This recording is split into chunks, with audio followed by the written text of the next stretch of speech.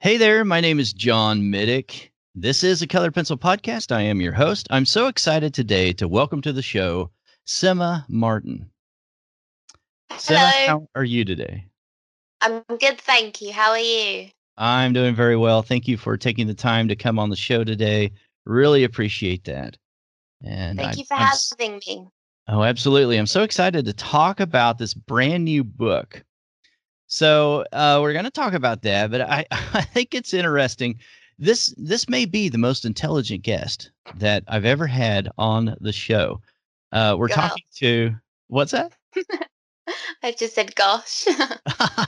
We're talking to an aerospace engineer, and let's see, you have your master's degree in aerospace engineering. Is that right? And you Ye- worked as a Yes, mechanical engineer at NASA Ames. So you did an internship there, right?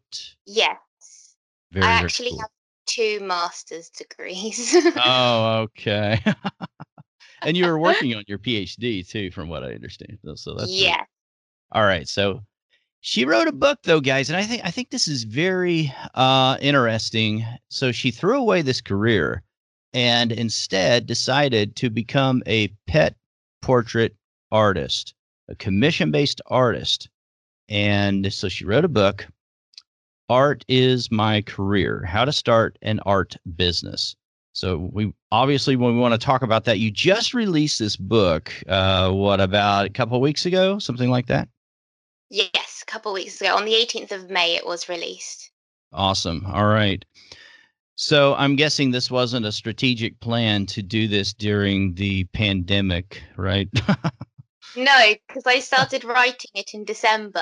Oh, there we go. December of 2019. Yeah. Wow, that's fast turnaround. Just kind of whip that out there real quick.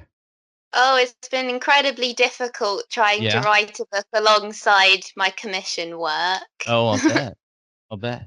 Okay, so you grew up in a family. Are you an only child? How many kids? How many siblings? I'm the oldest of two. Okay, and you were interested in art, but discouraged from thinking of it as a career, right? Yes. So I've always loved art. I've got loads of childhood pictures of me in a corner with a colouring book. Like that's just how I was known. I was known as I was always colouring and I was always Okay. drawing. Okay. I hated reading and writing, so I hated doing my homework. Hmm. um, but We've private got school one thing helped in me common quite a lot. right there. Yes. Private school helped me a lot with developing a good work ethic and getting into my reading. And I didn't find out that I was dyslexic until the last year of university, the last Oh, year of my master's degree. So really? up until then, I just thought that I was slow. And I just struggled with reading because I wasn't interested. But actually, I was dyslexic. So What brought it? it I'm, was I'm just really curious. What brought about that discovery? I mean, how did that happen? I was doing a few tests with a few teachers, and one of them suggested that I should have a dyslexia test because they noticed things that I kept Interesting. getting wrong and mistakes I kept making, and it was reflective of someone with dyslexia. So I had the test, Yeah. and apparently I'm severely dyslexic. So Oh, that's so it that's was so interesting. yeah, and it's like I find it strange how I got that far without knowing, but at the same Right. time it really comforting to find that out because Yeah. I just felt like I'd been dumb for so long and it's not because I'm dumb, it's just Right. because my brain works differently. Mm-hmm. So Mm-hmm. it was really helpful to know that. Mm-hmm. I suspect that I probably have some dyslexia as well. Um, Mhm. anyway, that we won't do a show on dyslexia, but I just think that's interesting. Yeah, I've yeah. never been tested or anything, but okay. So that's pretty interesting. What so so what happened after that? I mean, so you just keep going. I'm sorry, kind of Yep. cut you off there. That's okay. I kind of went on to a different subject. Sure. Um, yeah, so in school you're sort of told, so what do you want to do? What do you want to do when Hmm. you grow up? what's your real job going to be? And, everyone in my art class and even my parents was like, oh, you're really good at art, but what do you want to do?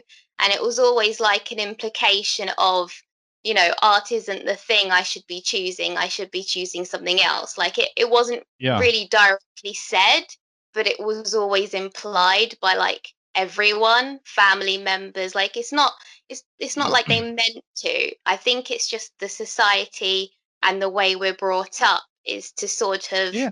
think that things like art and music are just hobbies. Like it's great to do them and you should do them, but it's not what you should build your career from. But you had Uh, aspirations of becoming an artist, and when you went to the gallery, you thought yeah, about becoming an artist. Did you express that to your parents or anyone? If you're um, saying it was an implied discouragement, then yeah. no. Did you? So you didn't say it, and it was never shot down. I mean, I don't No, understand. I never said it because I didn't think it would be possible. So it was just I something in never. your mind. Okay, Yeah, it was my passion. It was something that I loved, but I didn't think that it was something that I could make money of. sure. And coming from a family, like I was the first one in my family to go to university. Yeah. Both of my parents have come from war-torn countries, making their life in the Mm, UK. I was the interesting. first one that had the opportunity to go to university, so I felt like I had to do something good and something important to Yeah. prove that I could do it as So well there was a as lot of make pressure everyone on you, else. Yeah. but There it, but it was. I was think, but it was placed there by yourself mostly, probably, right? yeah, I think it was mostly myself, and it's just one of those things of like, because I have a Turkish background, Turkish and Burmese, and Okay. with Turkish families, it's very like, you have to do this and you have to make us proud and that kind of thing. So Or did you go it to was private very. school? Kind of private school was it? It was just a small private school. I did go to a public school, primary school, but Uh-huh. then I was bullied a lot, so I went to a public primary school, and then from there I chose to go to a public secondary school, which I really loved. I had a lot of good friends. I always made friends with the teachers. I didn't really have many friends. um, but yeah, so I had a lot of good physics teachers and art teachers. You'd always find me in the art room at lunch times doing more art. And after school, I'd stay after school till like 5 o'clock doing more art. Like all I It's would be doing interesting. is art. So now that I look back, I realize I should have carried on doing art. Like, why did I stop? I literally lived and breathed art. But you were good at Um, math, right? So, yeah, I think that's where the dyslexia came in handy. yeah. Um, A little so disparity there, somewhat. I mean, you're good at art, you love art, but you also like math. yeah, I did. I enjoyed maths because it was very logical. Yeah. I liked that there was always a right answer. I think that's what I hated about English and English lessons. Like I hated Mhm. writing. There's always so much debate about it, and that's what I really liked about science and Mhm. maths is that Some there rules. is just logical Mhm. explanations and there's rules, and I think that really logically that helped me learn it better. Uh, Interesting. yeah, and I was also really fascinated about space. Um, I love the feeling of. I do actually quite like feeling insignificant, I suppose, that we're this tiny little planet in this Mhm. solar system, and beyond that is the galaxy, beyond that is the universe, and I loved that idea, and I loved learning about how the Big Bang Theory and stars, and I was really interested in births of stars and things like that. So I started Mm. playing Mhm. with those ideas a lot more, thinking about what career I could do. That's when I decided to do aerospace engineering. It's got nothing to do with space, but it had a lot of. Because I was also thinking, oh, maybe I could, fly planes and stuff. Yeah. Because I like the idea of flying. I didn't really know what to do, but I guess I just picked aerospace engineering because in aerospace engineering incorporates all the engineering. So you learn mechanical, electrical, as well as like business and other parts of engineering. So you learn everything, which is why I was drawn to it, because I couldn't pick one specific type of engineering, because I didn't know enough about them. So aerospace was really good for that because you do all parts of engineering as a degree. So I really liked that. And then I went into more mechanical engineering because I actually liked designing, and drawing out the engineering diagrams, things like that. So I went more into mechanical engineering and got a job in mechanical engineering for a few years, before I felt a bit bored and out of place, because everyone was so passionate into their job, and I just didn't feel that way. Like, it just felt like something was missing. So every day I'd come home from work and I'd paint. Like, I had started painting canvases. Like, I had a tiny studio apartment that was filled with paintings and paintbrushes everywhere. So I was still trying to keep my passion alive because it was the only thing that I felt like I could be a part of. Um, and then I found this, like, I found my friend from Sheffield University, which is where I got my master's, and she was working at NASA. And I thought, oh, I've always wanted to work for NASA. It's quite difficult for a non-US resident to work for NASA. So I asked her, how did you get in there? How did you get that job? And she was like, oh, I applied through the International Space University in France. So I was like, oh, fantastic. This sounds like a good opportunity. I love space. Let's try this out. So, well, my husband now, who was my boyfriend at the time, I told him about this degree and he was like, great, I'll come with you. So we moved to France together. I got into the course, and that was a year master's course. And it literally teaches you everything about space, from like astronomy to business to, literally everything. And I found the most part I found really exciting and interesting was the business part. And we were able to, talk about or talk to startups. So some startup companies came in and talked in about how they started up and their businesses. And then I was really interested in doing, like, it felt possible to do a business, um, but I didn't know what to do a business in.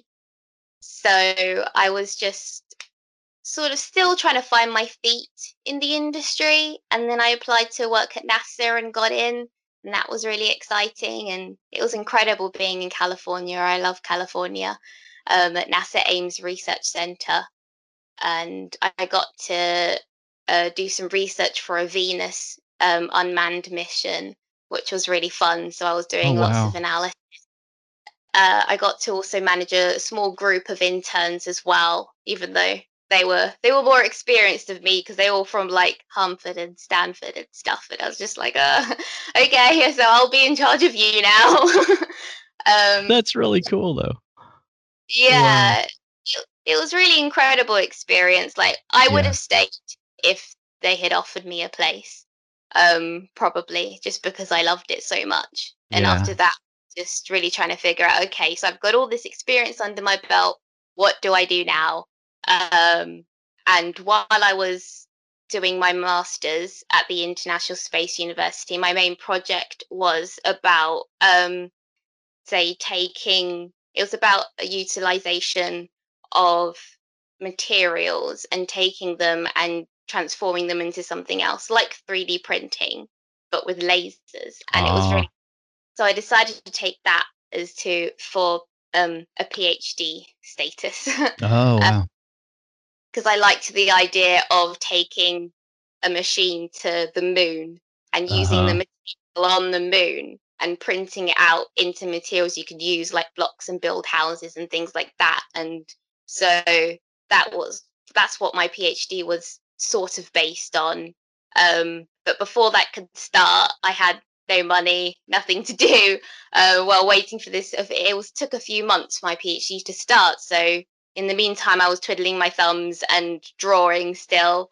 And my friend asked me to draw her cat. which had recently passed away. And she was like, I'll pay you for it. And I was like, oh, I've never been offered um, payment for my artwork before. So that was quite exciting and I needed the money. I was like, great, of course I'll do that for you. So I drew that. And when I gave it to her, she was just like so happy. I hadn't really felt that fulfilled with something Mm, that I created before for someone. And she was just yeah. so over the moon. It brought tears to her eyes. And it just made me feel something really different Oh, and wow. special. I thought, maybe I could explore this and try and take it to the next level while I'm waiting for my PhD to start. Um, so I posted it on Facebook and I got a massive response from people on Facebook. And I suddenly got loads of people asking me to draw their cat. Um, And that so was in I was colored pencil? Yeah, and color pencil. Because all I had with me was pencils at the time. We'd been moving so much. I didn't always take my paints with me. So I started to explore color pencil as a really easy way of getting back into art without the messiness of paint. Right. So yeah, so after I posted that on Facebook, I got a massive response from people all over the world asking me to draw their cat. So I had to start figuring out, okay, what are my prices going to be? Um, what should my business name be? And I started trying to think about how it could be bigger and be better for me and to create something that made me feel, I guess, really happy. Yeah. um, Did you fall back on those conversations that you had about starting a business? And did you start thinking more about, that influence that you had yeah, before you? Yeah. I just wondered definitely. about that. Yeah. Yeah, because when I wrote my book, I was thinking, okay, what would I have needed when I first started? What do I know now that I wish I knew then? Yeah. How many Um, years ago was that then that you had that first commission? just over 3 years. Okay. Okay. Yeah, So around almost 4 years. 2017, Uh, oh, okay, I guess it's 4 years then. It's more like 2016. 2016. Yeah. Yeah. Okay. Yeah, very Yeah, cool. What 16. so what materials were you using specifically? So what colored pencils and what surfaces were you working on back then? Well, when I first started, I Oh, was using a small tin of Derwent drawing pencils. okay. Yeah. Um, and a I pad love of those. Newton paper. It was really soft, sort of beige paper, so it wasn't the bright white I use now. I've learnt quite a lot of lessons from different kinds of papers and surfaces. What But was that then I was paper using again? I'm sorry. it was from it was Winsor and Newton Okay. smooth paper, but it Okay. wasn't super smooth. Okay. Okay. I use super smooth now. Okay. But Okay. yeah, so it was just smooth Winsor and Newton, a gummed pad of paper. I just had an A3 paper and I would cut it to size Right. according to the commission. Um, Do you still yeah, use the Derwent drawing pencils, or did you not incorporate others now? anymore.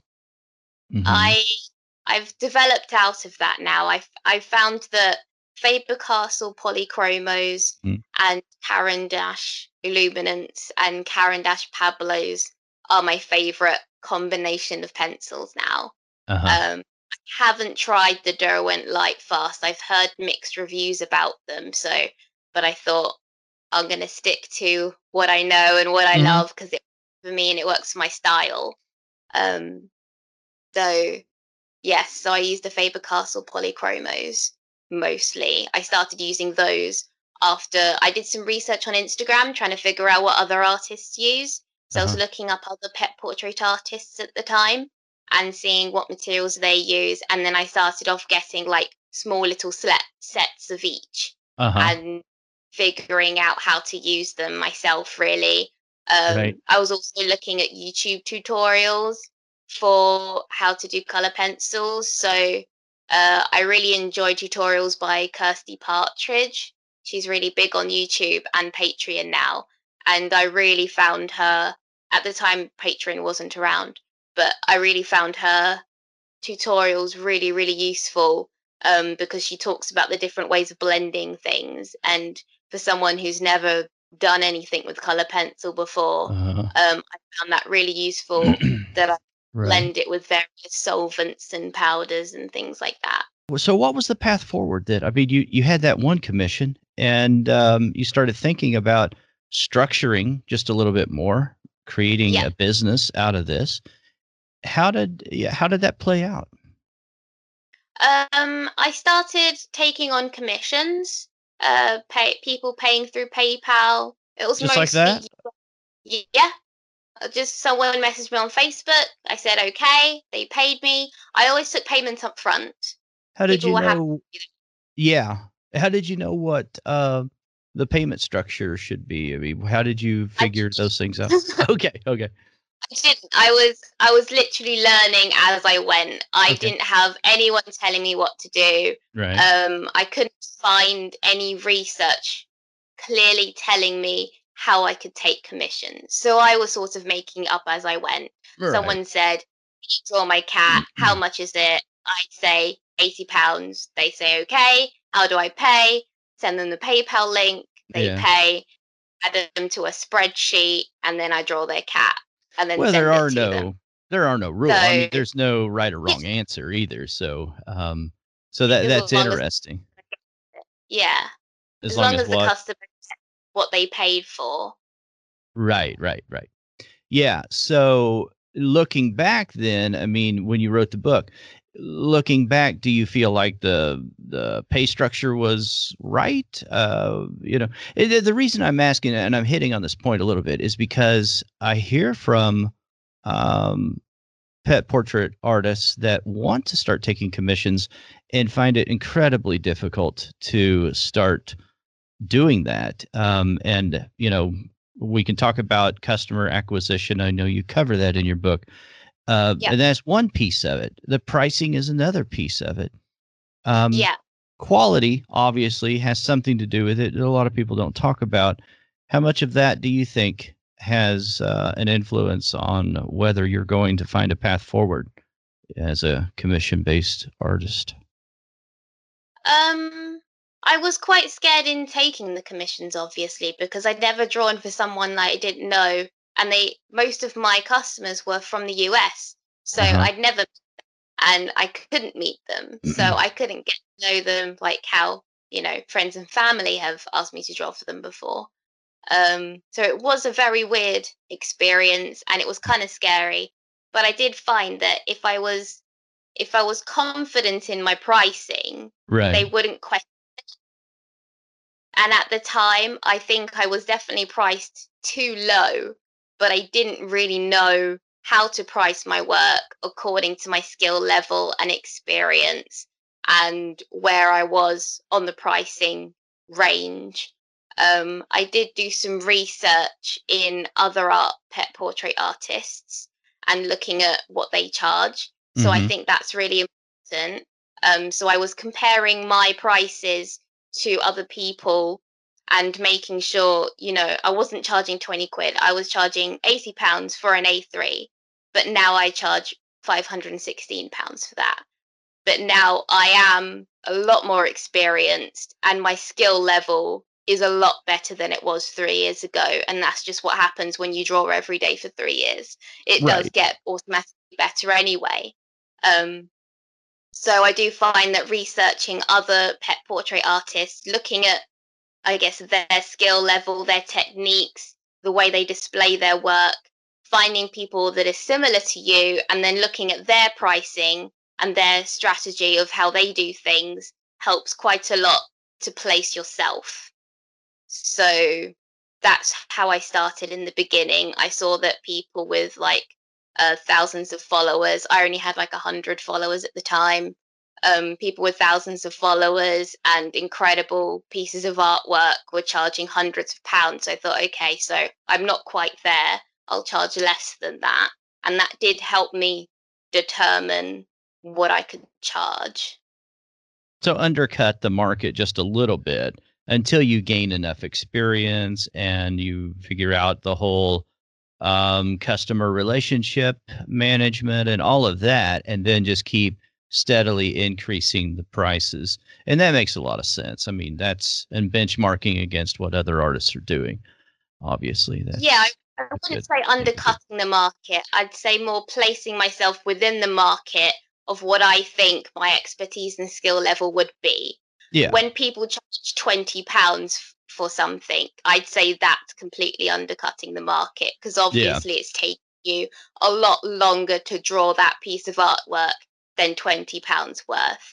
And Well, that, and I'm to y- me, is quite a big no-no to do yeah. that because it's just it because then they think that if they go any higher than £20, they won't get any customers, and then they're scared to increase their prices.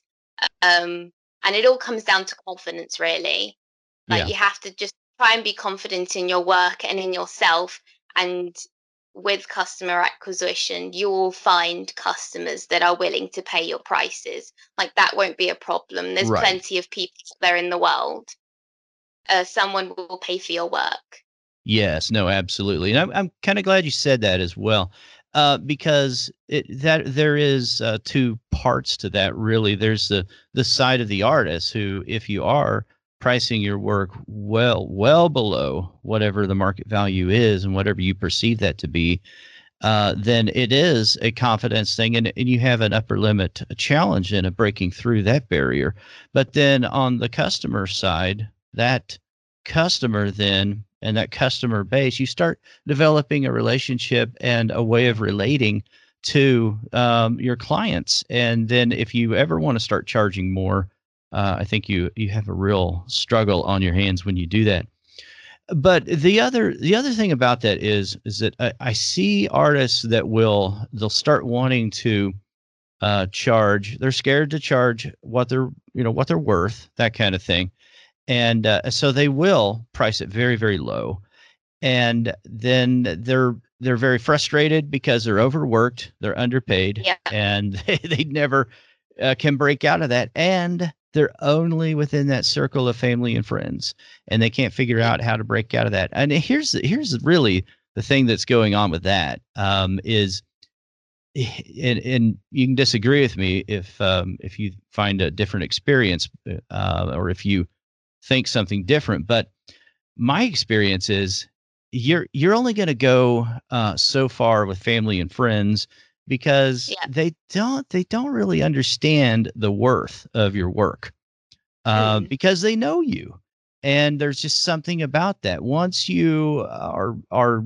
working with family and friends, there reaches a plateau with that, and you've got to break out of that and go beyond that because they're not going to understand that you need to charge more for your work.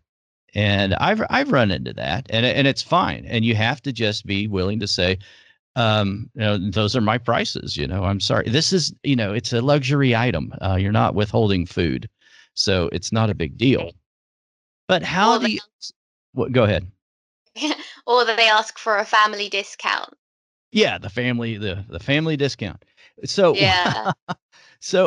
but how does one do that? This is a constant question that I get from my student. And I want to talk about the different paths of making money with your art.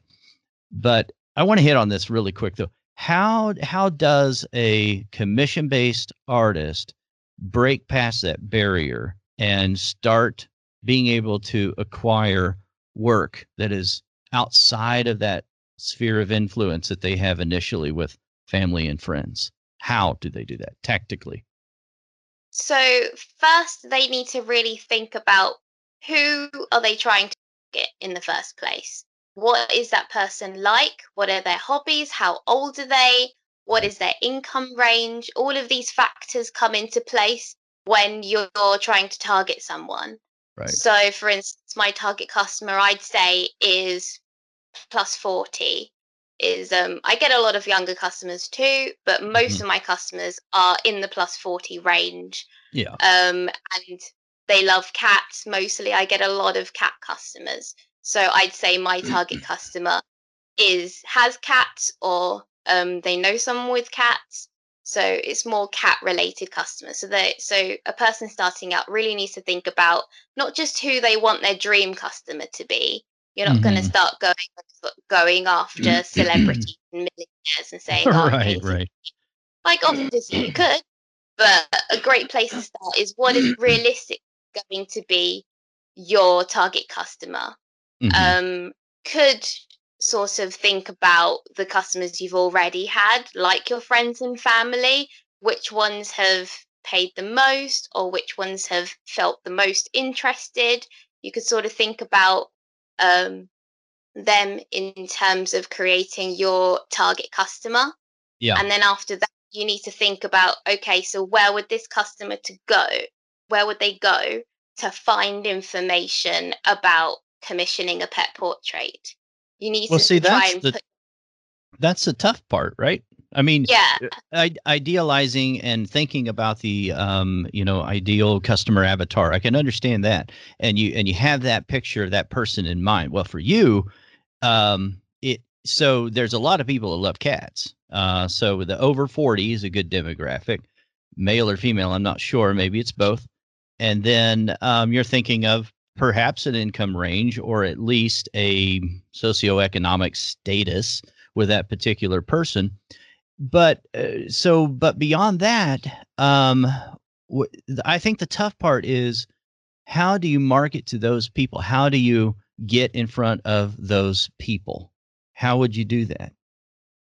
so I found that the best place to get someone to be found by a customer is to try and be everywhere. So by having social media accounts such Yeah, as Facebook and Instagram, because by they're having hanging a out somewhere.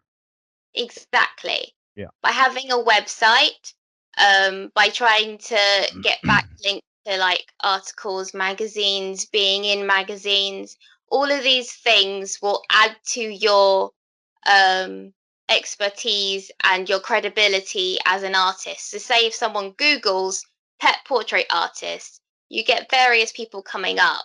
And to be one of those Right. people, you have to have good backlinks, good SEO, and actually be online. A lot of Hmm. people are trying to find customers, but they don't even have a website. So, how is Right. someone supposed to find you and find information about you if you're not online? So, Yeah, a massive absolutely. that I'd say is to just be there and be where people can find you. So, Well, and you I'd say, did that. I mean, you yeah, you pursued. I mean, you were in cat magazines. You're the cat world. I mean, yeah, that's more important than trying to market to other artists. Other artists are not your core market. Um, exactly. if you're a commission based portrait, that is so a portrait artist. Yeah, so if you're a pet portrait artist and Yeah. you're trying to find customers, especially with social media, don't start tagging artists. Don't Right. start trying to use art hashtags or whatever. Use pet portrait related hashtags, things that Yeah. people are actually going to be searching. What are your customers looking for? And be there when they try and find it. Even with Facebook, I find there's a lot of pet and cat related groups. Be Mm-hmm. part of the groups, be part of the conversation, engage with your customers, actually Mm-hmm. talk to them.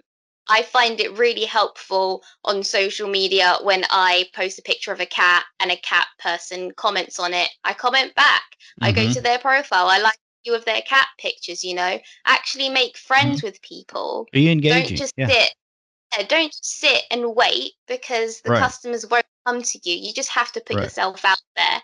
And especially when it comes to the magazines. So I learned a lot about how to do PR. And it was literally this really simple case of here's a magazine, find the editor's email address, or Mm-hmm. maybe there's an info email address, or maybe they have a separate section on their website of where you could submit articles or Mm-hmm. get into contact with literally contacted them, say, this is who I am, this is what I do. Would you be interested in featuring me in your magazine?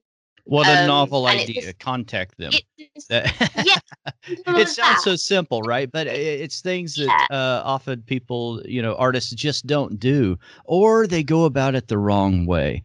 Mm, Um, Nearly weekly, I get an email that says something like, this would be great if you could do this for me, and if you could give me this, and I could come on your show, and I could be this kind of guest on the podcast. And most of the time they just get filtered. I don't even read the whole thing, and they're like a book long. And that's the other Yeah, thing. When you reach out to someone, make it short and sweet. Talk about what you can do for them, not what you're going to gain from that. The exactly. social media posts, I think, is another great one. I'm glad you said that. When you're doing your hashtags, if all you're doing is all these hashtags for other artists, that's not going to help your commission-based career. Can Yeah, we transition then and talk about, so there are different ways to make money as an artist, and you're talking about, in your book, art is my career. So, but you're really narrowing in on this one aspect of making money as an artist, and that is through commission-based portraits. I mean, there are other means of, making this work, right? So you could be a gallery artist. You could pursue a fine art career where you create your own work and you're expressing, what you want to say, and build up clients based on how much they know about you and your story and what you're creating out there, right? You could be an art teacher. That's what I do. You could be a YouTuber. That's what Kirsty Partridge is. yep. And or you could do the commission based um, business. And so, my question is this: if it's not obvious, why did you choose that? Um, I felt like it was the easiest way to start making money from my work because you're Okay. guaranteed payment. People pay up front and you draw a picture for them and then you give it to them. Yeah, you So don't it's spend a really year or so working on a body of work and then hopefully not. it will sell. Yeah. You're providing a service. So it's a Right. really simple, easy transaction and an easy way to start making money from drawing or whatever type of commission based Yeah. artwork you do. It could be Sure. anything. And it's Uh, fulfilling. It's so yeah. rewarding, isn't it? I think. Yeah. Yeah. What Another obvious question, I guess, maybe is, I am Captain Obvious, so just get ready for it. So you know how to do the PR piece, and you know how to market toward your ideal customer avatar, your ideal client, right? Yeah. Why'd you write the book? You wrote the book for other artists. What strategic, um, you know, move was this? I mean, why did you do this? Well, as my career has developed, I get a lot of other artists asking me questions, business questions, um, related to, how did I to start this? How did I get customers? How do I grow my Instagram? And I just thought, instead of constantly replying to everyone, why don't I just put all this information down in one place where people could find it? And it started off as just a blog post. I was just going to write a blog post, really simple, outlining the key points that people kept asking me. And then when I started writing it, it just developed much longer than a blog post. So I thought, okay, I'll do a short ebook. Right. So it developed into an ebook. And then from that, I just thought, okay, hold on a minute. There's so much more that I know that I can tell people about. And I do really want to help other people do what they want to do because Yeah. I found it really difficult finding this information. And even when Yeah. you ask people, they seem to be really secretive about it. And I didn't like that there was this whole underlying, I'm not going to tell you how I do stuff because then you could take my Right. customers. Oh, do you I think that's didn't it, or are they just busy on their stuff? I mean, I don't know. It could be any reason. yeah, yeah, But I just feel that there was nothing that told you exactly how to do something, right. and there was no one person to tell you exactly how to do something. So I felt Good point. this was a massive gap um, in the art market, basically, of someone telling you, you want to do this? Well, this is how you do it. Literally follow these steps and you'll Yeah. get there. And I really wanted to be able to provide that because I've done the steps, I've been the proof of concept, I've come from, not Right. having any experience in art. I've never done a degree in art. I've never sold Yeah. any work before this, and I've literally started from having no art experience to building a business that Yeah. sustains me and my family. Like, it's my full-time income, That's it's awesome. the household income, and I'm really, really proud of that. Yeah, So you I should just be. wanted to Thank you. So I just wanted to show people exactly how to do That's it. that is And that's so cool. I love Thank that. I just cut you off there at that last sentence. Sorry. Every time I talk, there's about a second or two delay, and then it cuts right into whatever you say. So just so that you. we're aware of it. So I'm so sorry. I love that.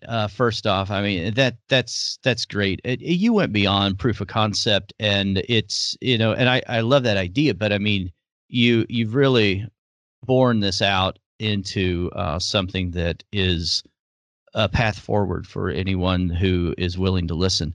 And I love the book. I mean, you've got it's written in such a logical, linear fashion. It's a quick read, guys. I mean, a little less than 200 pages. How to decide what you want. Is this right for you? Planning your business. I'm just highlighting some of the chapters. Customer interaction, your website. I mean, it's very tactical, it's pragmatic in its approach to certain things, but it's high level enough to where you understand how all of this fits together. All the parts are fitting together. And I love that. I think it's done really, really well. Is this a transition then for you? Are you moving again? Are you switching your business a No. little bit? No? No. I love doing my commissions. It's Okay. it's really filling, so I'm not going to stop that. Okay. I needed to just express myself, I suppose, in a different Hmm. way. And, as you said, it's really logically laid out. And I think that's my Yeah. sort of engineering brain coming through, Oh, I um, love it. That's something and that how I appeals to used me to big time. study. And I've Yeah. color coordinated each chapter because that's And I how I love used that too. to. Yeah, that's how I used to revise. Like, for my engineering exams, like, I'd literally highlight and color coordinate everything. Oh, And it's because I'd great. remember it by color, and I'd think, oh, yeah, that was the purple section, and that's what it said. So I'd sort of like help myself to remember things by color.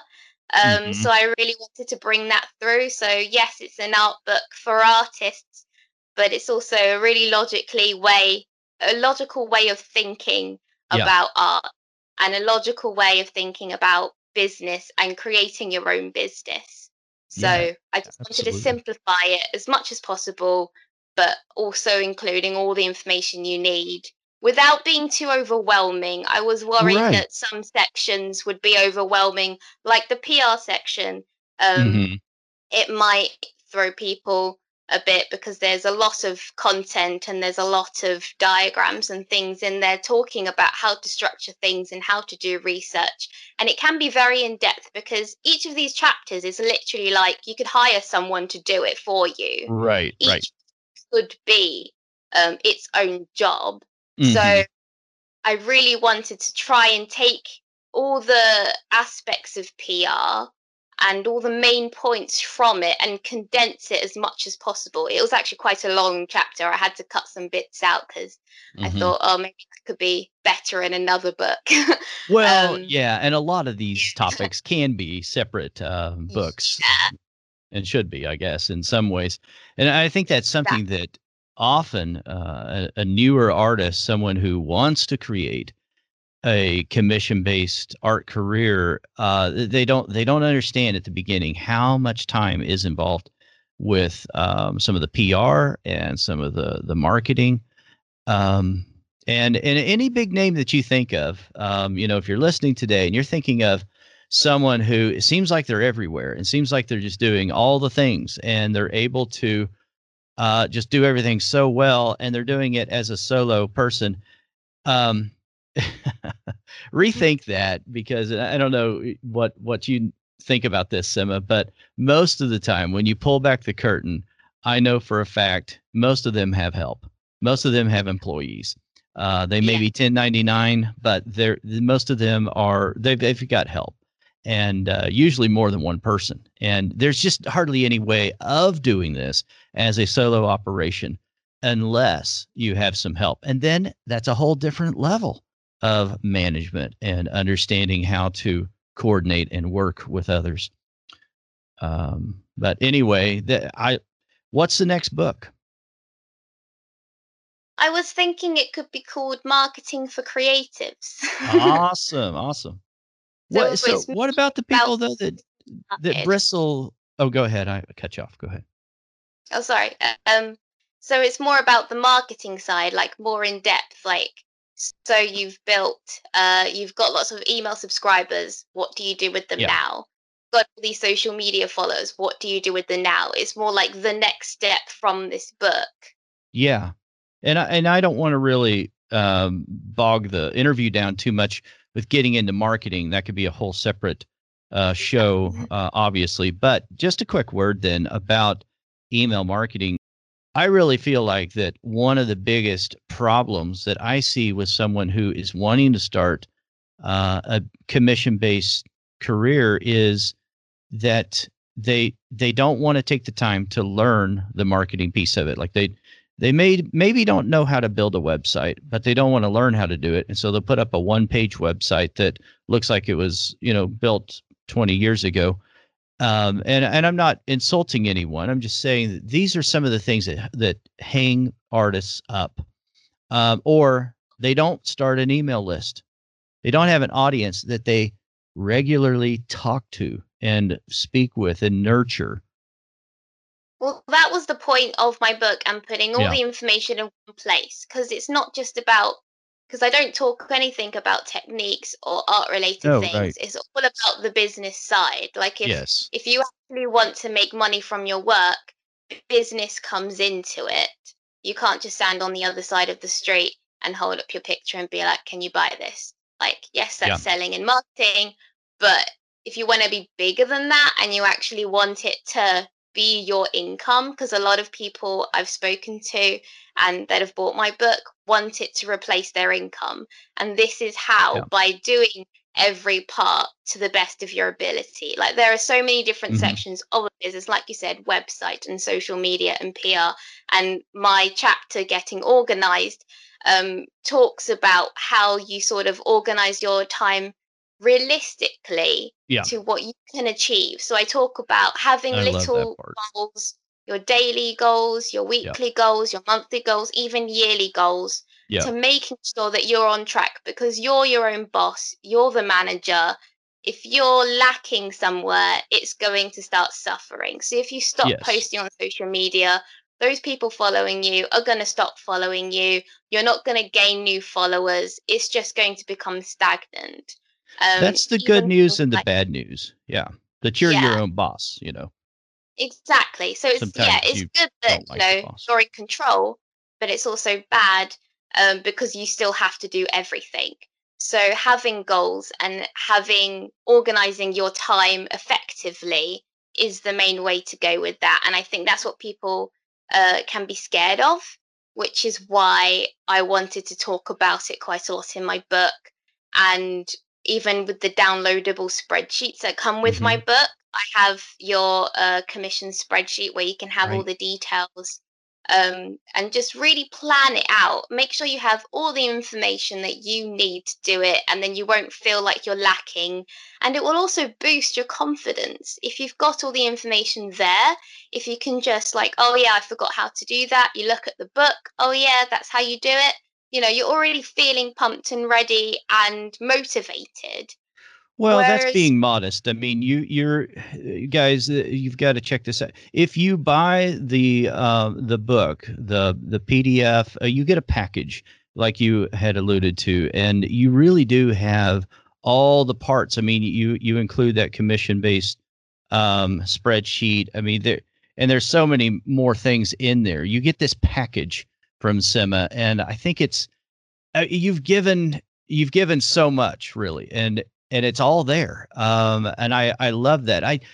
I'll tell you what, if you had come to me, not that anyone would ever come to me for this, but if if someone had come to me and said, hey, I want to write a book on how to become a pet commission artist, and I'm going to do it in under 200 pages, I would say that cannot be done, but you really did that. And you created this package, this zipped up package that you download. So, I mean, it's a great, great value. I would highly, highly recommend it. Only because I read it and I purchased it, and I think it's awesome. But anyway, I And cut you off. I just got all excited about that because it's more than motivation. This is tactical yeah, stuff that yeah, it trips people up so often. I see this that they're thinking, and this is the wrong belief, but you hear this all the time. I hear it all the time.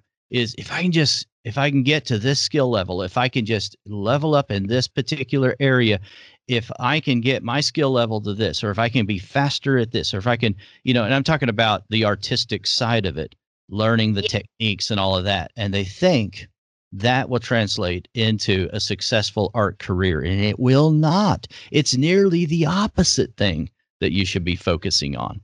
And I know that runs counter to what many believe. So, in terms of the book and the package, so Yeah. the book is available as an ebook, but is also available as a physical copy that ships Mhm. worldwide. And when you receive the book, so the ebook is a PDF format and an EPUB format, so you can also read it on your Kindle. Right. And both books come with the 6 downloadable documents. So there's a social media checklist to help you stay on track. Is like a daily, weekly, and monthly checklist to make sure that you're doing everything all the time and being really consistent, because it's Mhm. so important to keep social media consistent if you're trying to grow and develop your Right. business. Right. I also have a email draft for pitching to journalists. So, what you would actually say in an email, and it's about being really concise and to the point. Because, as you said before, you don't want a really long email. The journalist isn't going to read through it, they're not going to finish Right. it. They just need to know, who are you, what are you doing, and what do you want, Right. Right. basically. And that's right there Um, in the book, guys. I mean, she lays out the email yeah. pitch right there inside the book. So valuable stuff right there. I love So that. that's also a downloadable document. And then also Mhm. my PR strategy Excel spreadsheet, which is quite a big spreadsheet. And it helps you to lay out all of your PR ideas. So, what articles are you thinking of writing? Any ideas? Who have you contacted? What have they said? So, it's a way of keeping an eye on the PR side of your business and helping you grow it in that way and keeping track of everything that you're doing, as well as the commission spreadsheet, which is where you would input all of your commission customers, all their information. It's also really important to record the specifications of the commission, because you can always refer to the spreadsheet. Oh, how big was that size that they commissioned, or what was the name of that pet, or it's not Right. even about pet portraits specifically. This could be any type of creative commission Right. business. So I've kept it very broad Mhm. because it's just the commission transaction, really. And it also comes with your expenses spreadsheet as well, because it's important to keep your business legal. You have to register it, you have to pay taxes on everything you earn. So I've got all of your expenses spreadsheet in there as well. So when it comes to the end of the financial year, it's all there ready to submit to the tax man, basically. Mhm. Um, Trying to keep everybody organized. I use it Right. myself.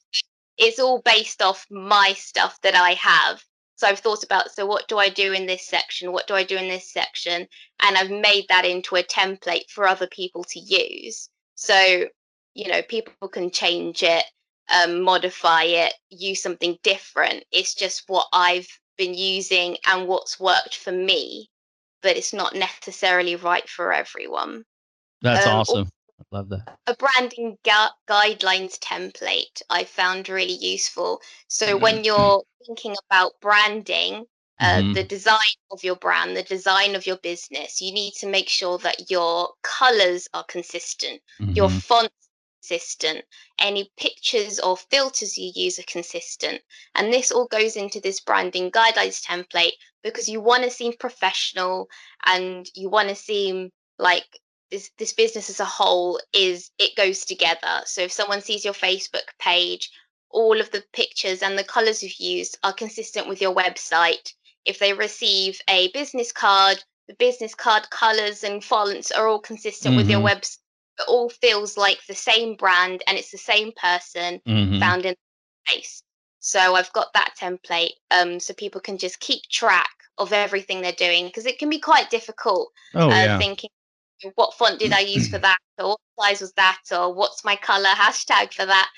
So I really just wanted to help people keep everything in one place, to be organized, and being organized really boosts confidence as well. So I wanted to give artists the confidence, and the feeling of, yes, they can do this because they've got everything ready, they've got their business ready, they've got their Yeah. branding ready, they know what they're doing with social media, and they know what they're doing with customer acquisition, and they can just get started. And that That was the could purpose be. of the package. Yeah, I love that. That's so great. It's a valuable resource and just great materials for reference also. But Mhm. Sima, so to someone listening, just starting, that may sound overwhelming, right? And if you think about all the things, I mean, the finances, and you talk about that in depth, yes, and the mission statement, your business plan, all of these things, I mean, all of these things in and of themselves are important, but they also take a lot of time.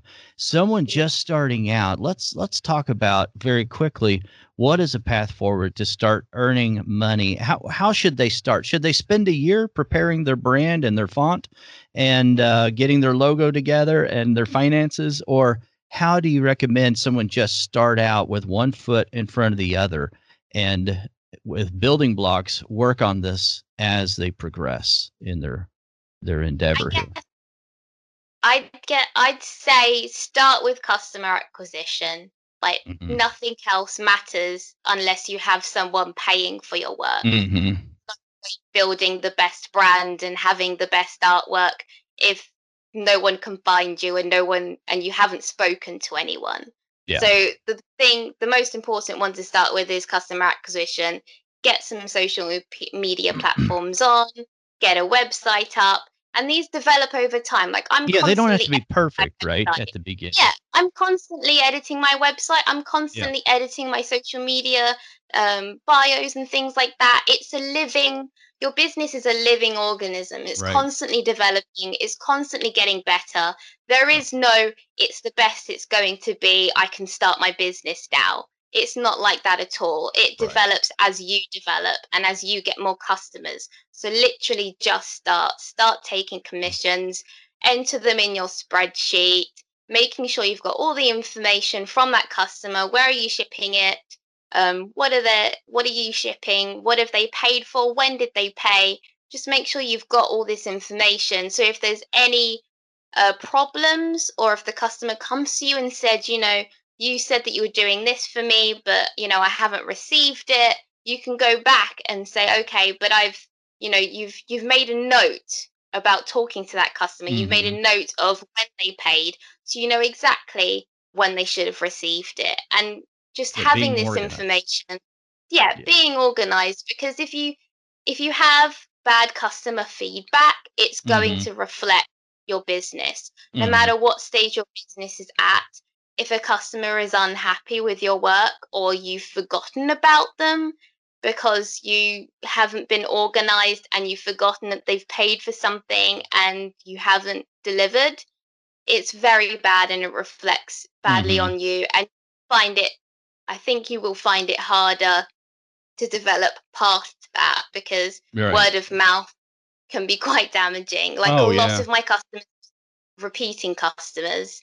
Hmm. So they've been happy the first time. They were a new customer. They're happy with what they received. They've referred me to other friends and family, and they've also bought another one. Yeah. I've got one. I've got about 4 customers actually that have been with me from the start, from 3 years ago. So they're happy with me upping my prices, because they Hmm. know the quality is better, the service is getting better, Hmm. everything is improving. So they're loyal to me. I'm their pet portrait artist because they like my style and my work, and they don't mind that my prices have increased.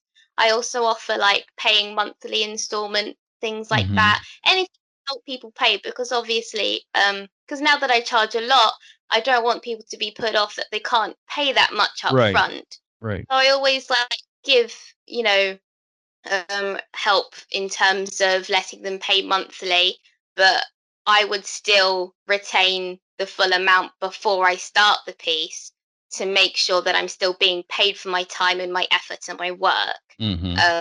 So that's really important. I know that a lot of customers have said, pay 50% deposit.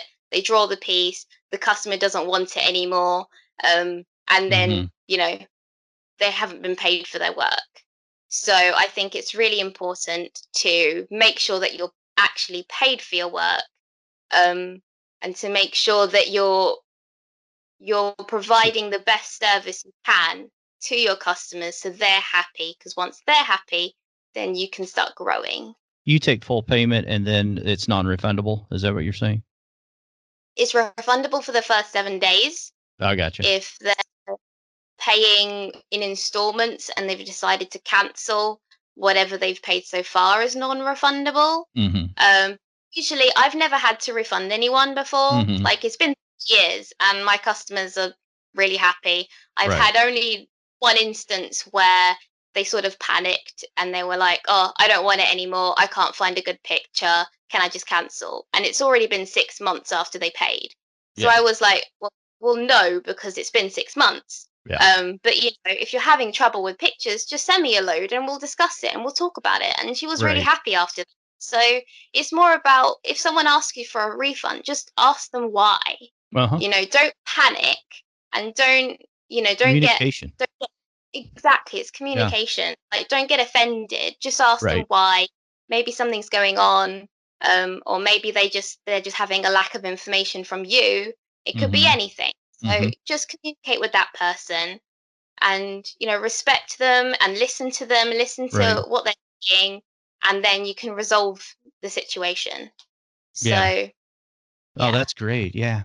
Yeah, you do have to have all the plates spinning in the air, but sometimes you're focusing on one plate more than another. And I love that we had that discussion where you're talking about doing the work. Tactically, you can get around maybe not being as organized with your, let's say, mission statement or something, but Mm. work on it when you can. Work on all these other plates. The speed of implementation needs to be there, or else your business will die. And if there's any cracks in your armor, at some point it could be a death nail to you. So I'll just mix up Yeah. all my metaphors here. But anyway, but the point is still true, that you have to work on all these things, but they don't all have to be done today. Yes. So I love And that. that's the point of my organization schedule. Like, Yeah. I have a little example in the book. Like, I only do PR, say, every month. I do Yeah. go through my list of journalists or magazines that I want to be in, and I send them some sort of press release. Only Mm-hmm. every month. I don't do that Mm-hmm. every day, 'cause I Right. don't have new content every day. Well, But you maybe couldn't do every that month. either. Or, That would take up a exactly. lot of time. Yeah. It I does love take a that. lot of time. So it's Yeah. more about realistically planning. What can you Right. achieve? Because when I first started, I was doing my PhD at the same time. So it's more about, what can I achieve while doing a part-time job? So you have Mm-hmm. to think about your evenings, you have to think about your weekends, and plan it realistically for you. And it is possible, because I managed to get to the point where my business was just taking over. So I quit my PhD and went full time. So up until that point, I was doing my PhD for 6 months. So I was able to balance the two for 6 months, but it was quite difficult. But I decided to quit, and I was ready to quit just because I had a long list of commissions. I had enough money for maybe 1 month of rent, and I thought, Yeah. I'm gonna go for it, because if not Mm-hmm. now, when? Yeah. Um, But you also saw that there was a financial path forward as well. Yeah, Sounds it was like. definitely scary. Yeah. Like, I'm not saying it Well, it gets always easier. is. Yeah. Lots of things in business that are new and that are scary, and you don't feel confident in because you've never done before. Like, you're always going to feel like that. But if you let that stopping you from trying, then you're not going to get anywhere. You have Right. to think, okay, I'm scared of it, but I'm going to do it anyway. Well, a non-steady paycheck. I mean, seasonal economy. I think you talk about it like that. I mean, there's all these other things that you have to think about and plan for, and that can be very scary. You Yeah. don't get this big benefits package like you do when you're working and protected by a corporation. You are the corporation, and you're having to think about all the things, and it's a different mindset.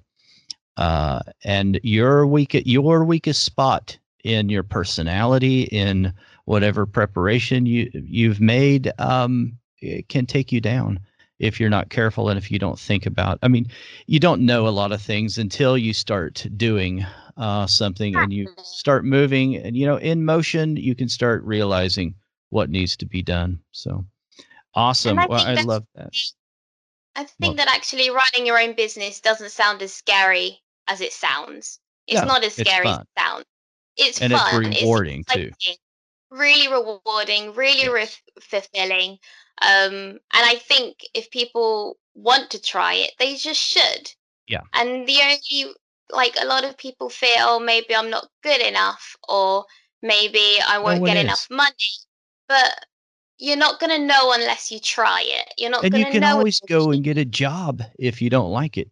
After you're done, uh, go get a job. you're allowed to quit, but I wouldn't because I love Right, it too much. So right, right. If you don't want to work, a whole lot, and you'd rather have a job and just work 8 to 10 hours, then go do that. If you'd that's the rather thing with the work business. all the time and do something that's fulfilling, then run your own business. The nice thing is when you do run your own business, you do have flexibility, and that's a really great benefit to owning your own business. Yeah. So awesome, awesome. Well, this has been a great discussion. I love this.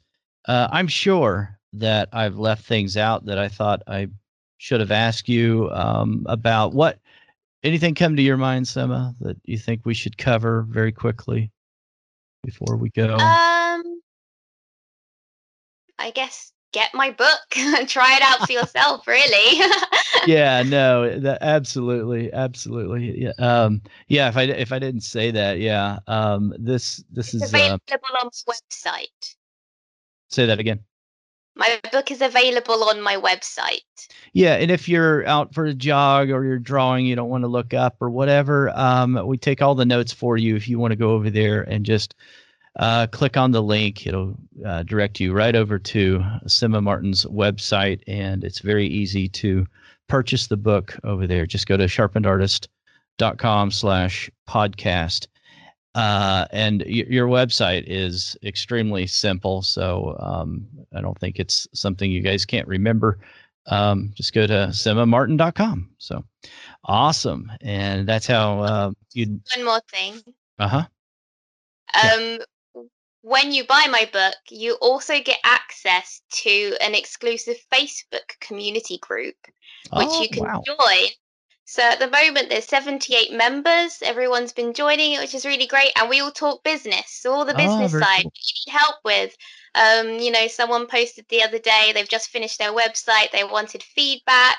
So then we're all looking at it and commenting and helping them. Awesome. I also do weekly challenges to keep people motivated and keep people on top of their work and on top of their business, because this Wow. is quite a solitary career. As an artist, it's solitary anyway. And then when Right. you're Right. running your own business, it's quite solitary. So I wanted there to be a place where everyone that's like minded can interact and help each other and bounce ideas, and just really create an environment where it's a safe to talk about these things, because I don't have many friends to talk business to.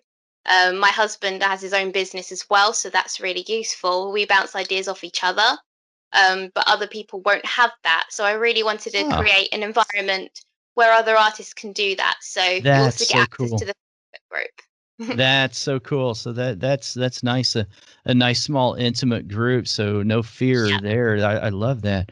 That's really cool. So I'm just curious, what business does your husband do? What kind of career is he He's in in? between businesses right now. He's done quite a few, so he's Okay. always chopping and changing. Ah, gotcha. He's in sort of like hospitality, but also does antiques. Oh, okay. He used to have a mother baby business before, and then he was in the healthcare. So he does so many different things because he has a lot of different passions. So Yeah. that can be difficult when trying to figure out a specific business, but he just does everything. So Oh, very it's really cool. useful to have him on side. That was one thing that I did want to ask you. Who have your mentors been? Who is it that you do you have a coach, or do you look up to, or you've been mentored from afar, or anything like that? Like, no? Okay, just curious about that. I've learned myself and on various online courses because Yeah. Udemy is a great online course resource. Right. So Right. anything to do with marketing and Yeah. PR and even learning how to use Photoshop, I've learned from there. Hmm. Um, and then learning from my husband as well because he started his own businesses. So he helped me basically think about the business plan and things like that because I wasn't taught that. Yeah. He's doing his degree in it, so he's up to date with all that kind of thing. Very But I cool. haven't actually been coached by anyone. Everything I've learned on the job, which is why it's so authentic and why my book is so real because it's all related to actually doing the work. Yeah. Being in the trenches, doing it. Nothing can Yeah. replace that. The experience of just doing something. I love it. Awesome. Well, Sema, thank you so much for coming on the show. I really appreciate it. Thanks for taking time out and talking to us about the motivations behind the book, discussing everything contained in the book. Really appreciate Great. it. Thank you for having me. Guys, go over to the show notes. If you've missed anything over there, you can pick it up and click on the link to get over to Sema's website, purchase the book. Let me know what you think. Comment in the show notes. I would love to hear your thoughts and what you thought about the interview. And um, if you haven't left a review or a rating for the podcast in a while, you can always do that. The show has changed quite a bit, as you probably know. So I would appreciate that. You can do that on Apple Podcasts or anywhere that you listen to the show.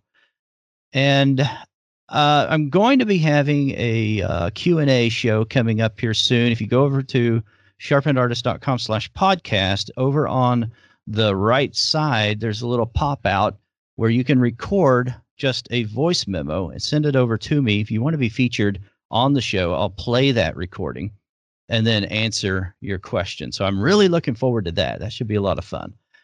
Guys, as always, thanks for listening. This is a video podcast as well to those that are in the member circle over there in Monthly Sharpener. This is a weekly show that comes out on Monday at 3 a.m. Eastern Standard Time. And I'll talk to you again next week.